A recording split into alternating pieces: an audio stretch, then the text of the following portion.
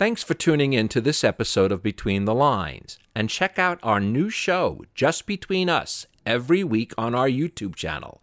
And please, become a patron at barrykibrick.com to help us continue our mission. Today on Between the Lines, uplift your spirits and transform yourself with my guests, one of America's most beloved songwriters and performers, Paul Williams, and his co-author, the clever writer and director, Tracy Jackson. Welcome, I'm Barry Kibrick.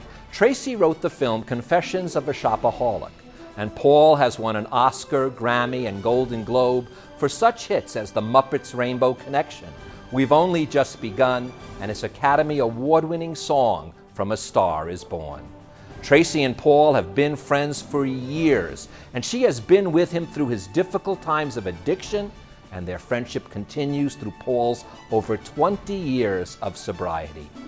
With their book, Gratitude and Trust, they give us an inspirational guide to uncover our most productive and healthiest selves. Tracy, Paul, this is a true honor and pleasure to have you on Between the Lines, both of you. I'm so glad you could make it. Well, we're very happy to be here. We've both been looking forward to this, Barry. Well, it's my pleasure. And I want to begin, Paul, with your words, because the book is called Gratitude and Trust, and the subheading is 6 affirmations that will change your life. And Paul, right off the top, you say, writing the affirmation was simple, but achieving it has taken much more time, effort, and discipline. And you also warn us that people sometimes have trouble with the word even, affirmation. I think it's some people go, oh, it's that woo-woo world again and all, but the fact is that the 6 affirmations are really simple statements of purpose, you know, to affirm. And for example, the very first affirmation, something needs to change, and it's probably me. It's an empowering moment because you're recognizing that you're standing at a pinnacle of change and all. I'm 24 years sober. The title, incidentally, Gratitude and Trust, is based on the way I've lived my life for the last 24 years. This has been a remarkable experience, sitting down with this writing warrior for the light and creating this simple plan to put your life shiny side up. And Tracy, you know, it's funny because I knew someone that was in recovery, but not because they needed it. I know this sounds funny. They had a reason by the law that they had to go. And they said to me, boy, you know, I wish this was available to people who really don't even have, quote unquote, an addiction. That's the first words I read out of you. That was almost your reason for getting involved, was you saw the beauty of the recovery program and realized, my gosh, even if you have another type of addiction, that's one thing, but you don't even need to have an addiction to benefit by these words of wisdom. No, I think I've always said I had recovery envy, Barry, because I've always looked at people who had recovery as a gift. You know, I mean, not what it takes people to get there, because it's harrowing and they go through really, really deep problems, as we all know. But there's something in the recovery movement that I find so exhilarating and so astonishing and so life-affirming. And I was just always envious that people had this. And why didn't the rest of us? And I used to say, I just think everybody should be required to go through recovery like people have to go to driver's ed to get a driver's license. It's just a great blueprint to get through life and be a better person. It's always felt that way to me. So writing this book has been a gift, because not only have we gotten to give it to the world, but in using it every day, it's changed my life. Well, you know what I'm going to do, just for the viewers right now, they'll see, I'm going to put up the 6 affirmations, so they'll be up there, but we'll discuss them throughout the show, not necessarily we'll even discuss them in order, but I want them to see what they are, and I want to read them real quickly. 1, as Paul said before, something needs to change, and it's probably me. 2, I don't know how to do this, but something inside me does. I will learn from my mistakes and not defend them. I will make the wrongs I've done whenever possible right. I will continue to examine my behavior on a daily basis, and I will live my life in love, service, gratitude, and trust. And as I said, we're going to go into each one of these steps. But this line caught my attention. We set these goals, and again, I remember this is up for grabs, and we cross our fingers that we can achieve them, But mostly, all we want to live our lives unburdened by anger, resentment, and bad habits. And if I just say that, I feel an affirmation, because that's the hardest thing for anyone to do. You feel the power of the statement. You feel the power of your own intention.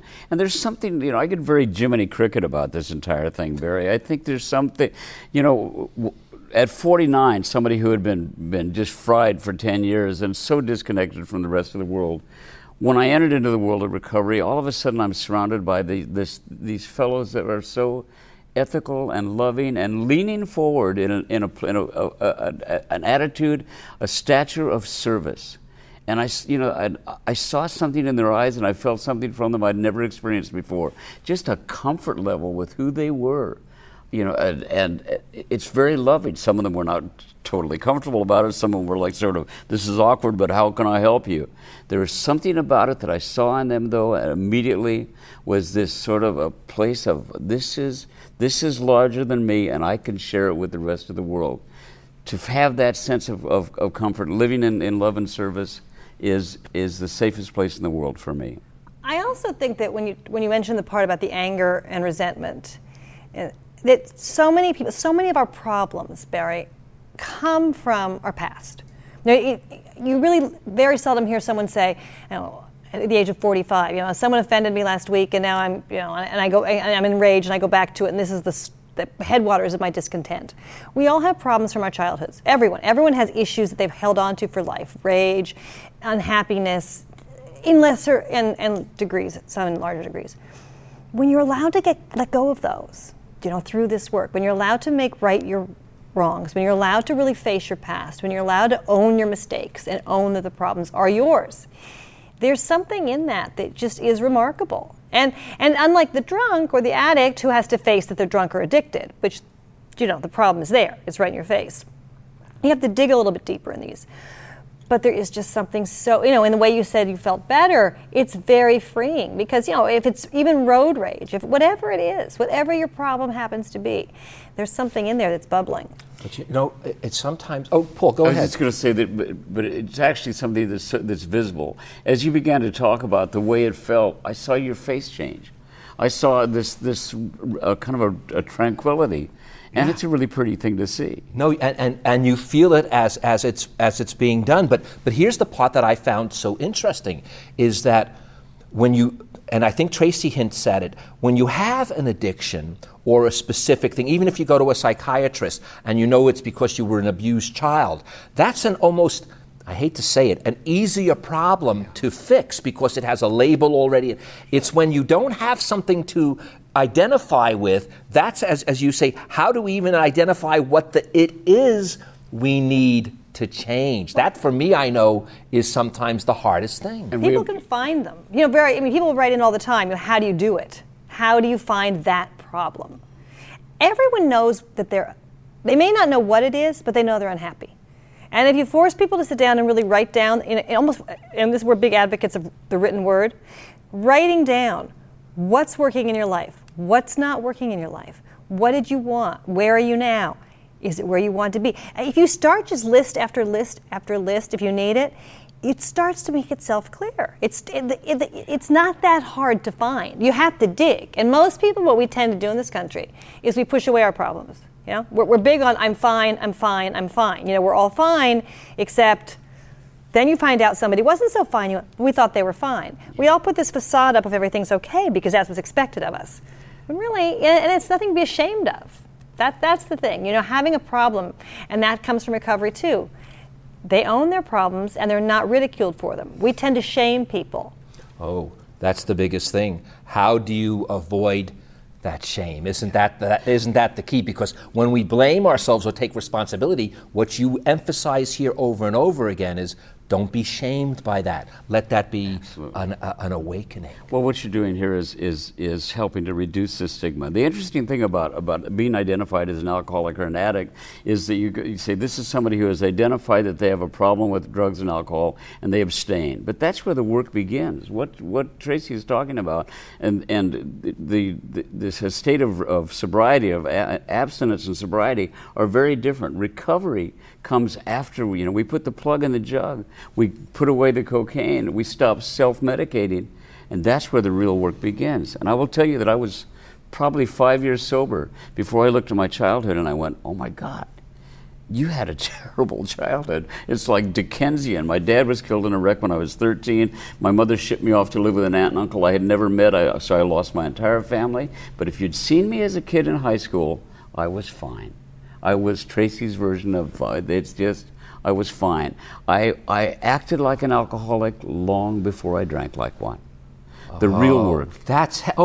Go further in that, Paul, because that's just, I've never heard it expressed that way. It's that part of you that feels like there's something missing, a book of instructions that I never had, and everybody kind of knows some stuff that I don't know.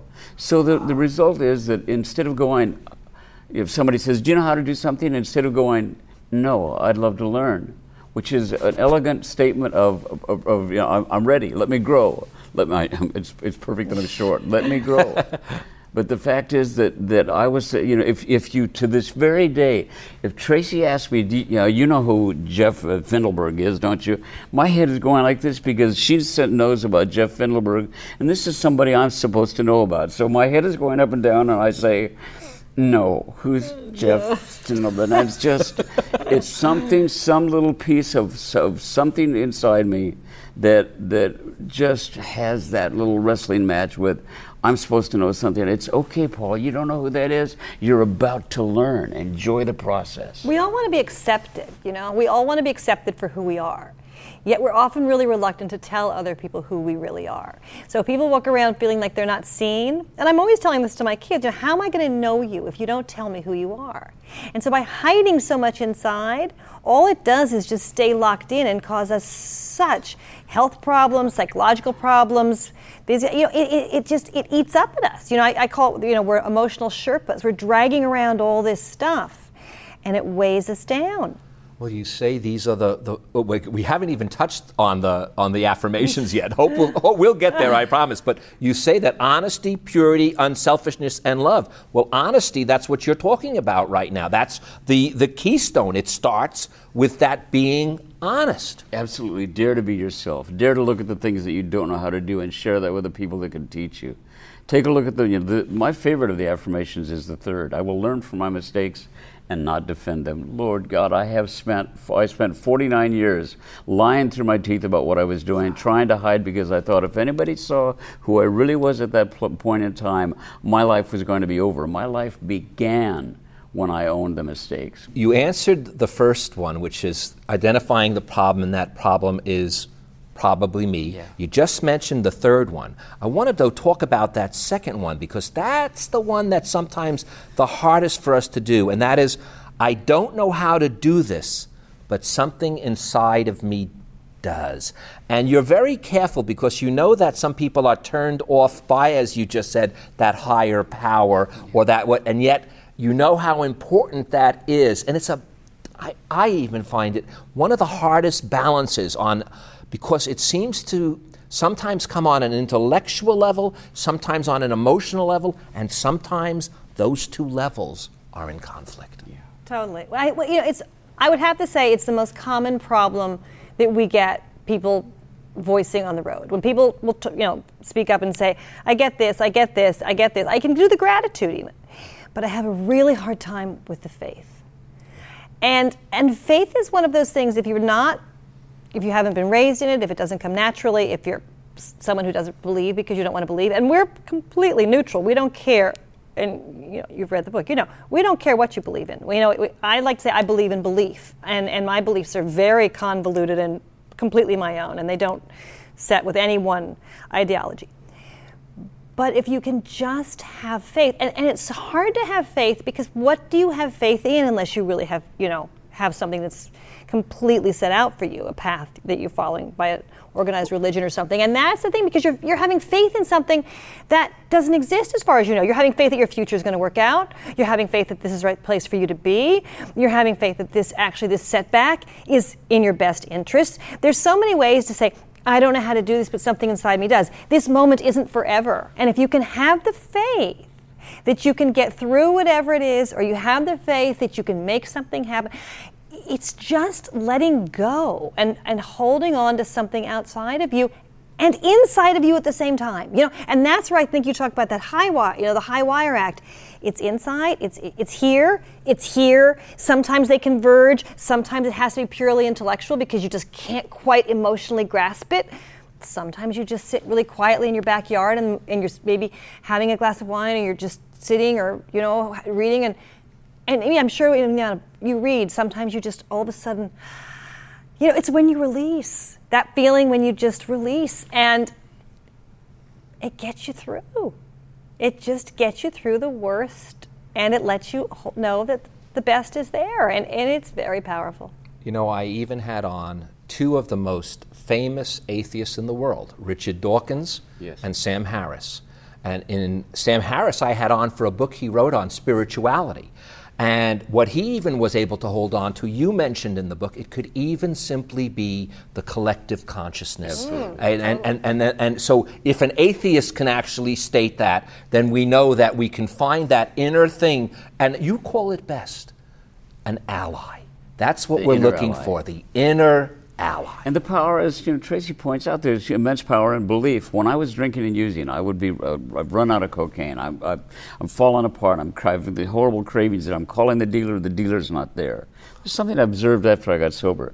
That I'd be calling the dealer and I'd be angry and like that, and then she would answer the phone, hello, and I could tell by the way she answered the phone that she had something for me. And I felt better. Now, I haven't used anything yet, but I feel better. Why? The stuff is delivered. I begin. The process starts again. It's craziness. It's insane. It's not working. But for that brief period of time before I ingested anything, I was totally all right. What was I experiencing? I was experiencing the absolute power of faith, the power of belief. I was in poison, in the wrong thing. But the power was not in the substance. Perhaps the power is just in the comfort of knowing that there is something there for you. I believe that a proper state of mind to go forward that is really positive is an amazing tool, And one of those amazing tools that you shed here is also number 4. We're going to try to plow through all 6, but that is that, you want to make the wrongs right. And 2 things caught my eye was, 1, nothing weighs more than guilt.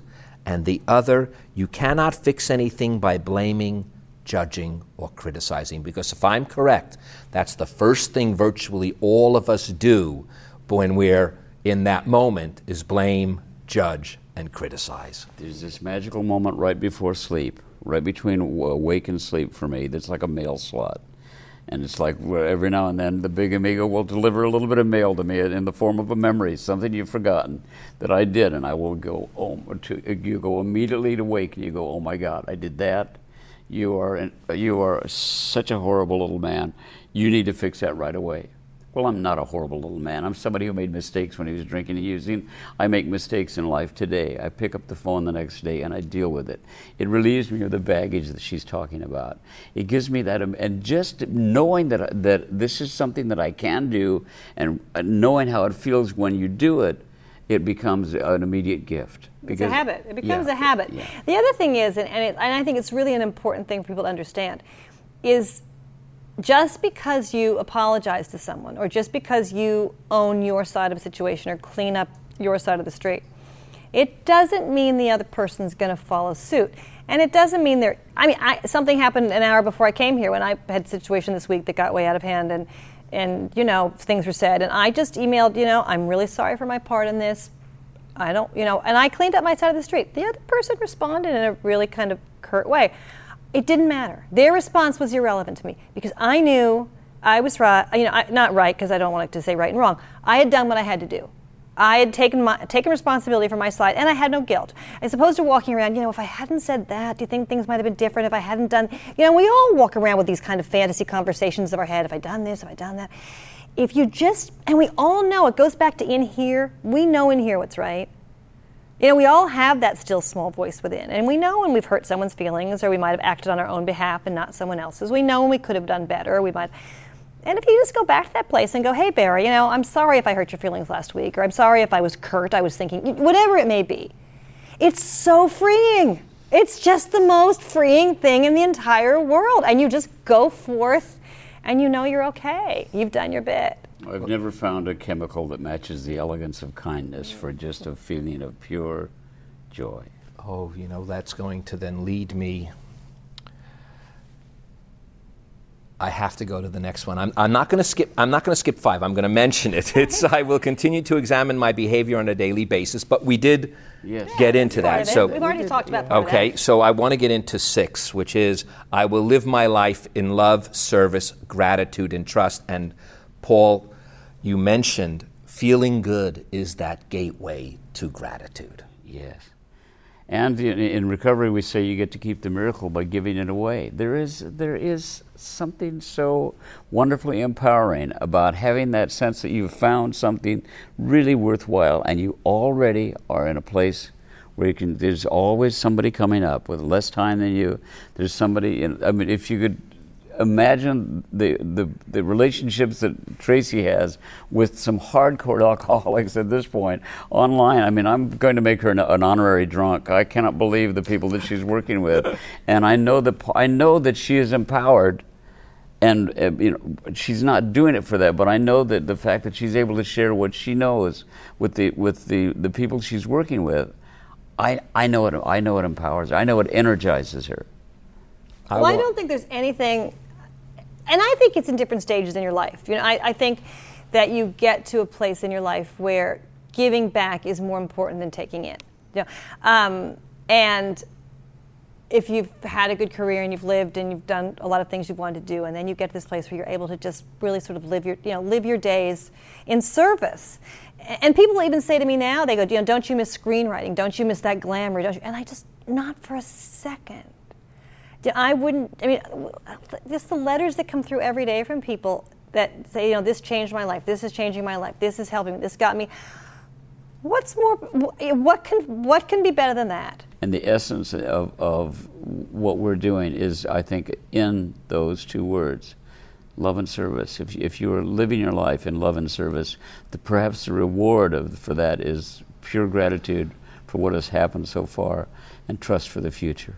Well, guys, what I really want to do is, because this is the rare time, I know that when people see something like this, they're not going to want to just stop. A, I know they're going to want to get the book, but B, I know they're going to want to go to your organization. I'm going to give it out right now, your website, if you guys don't mind. Sure. It is it's too easy almost, www.gratitudeandtrust.com. We'll leave that up for a second or so, make sure everyone gets a chance to see it. But I want to go to this one point, and I know we're out of time, but I'm still going to go to this point, and I'll just take something out from before.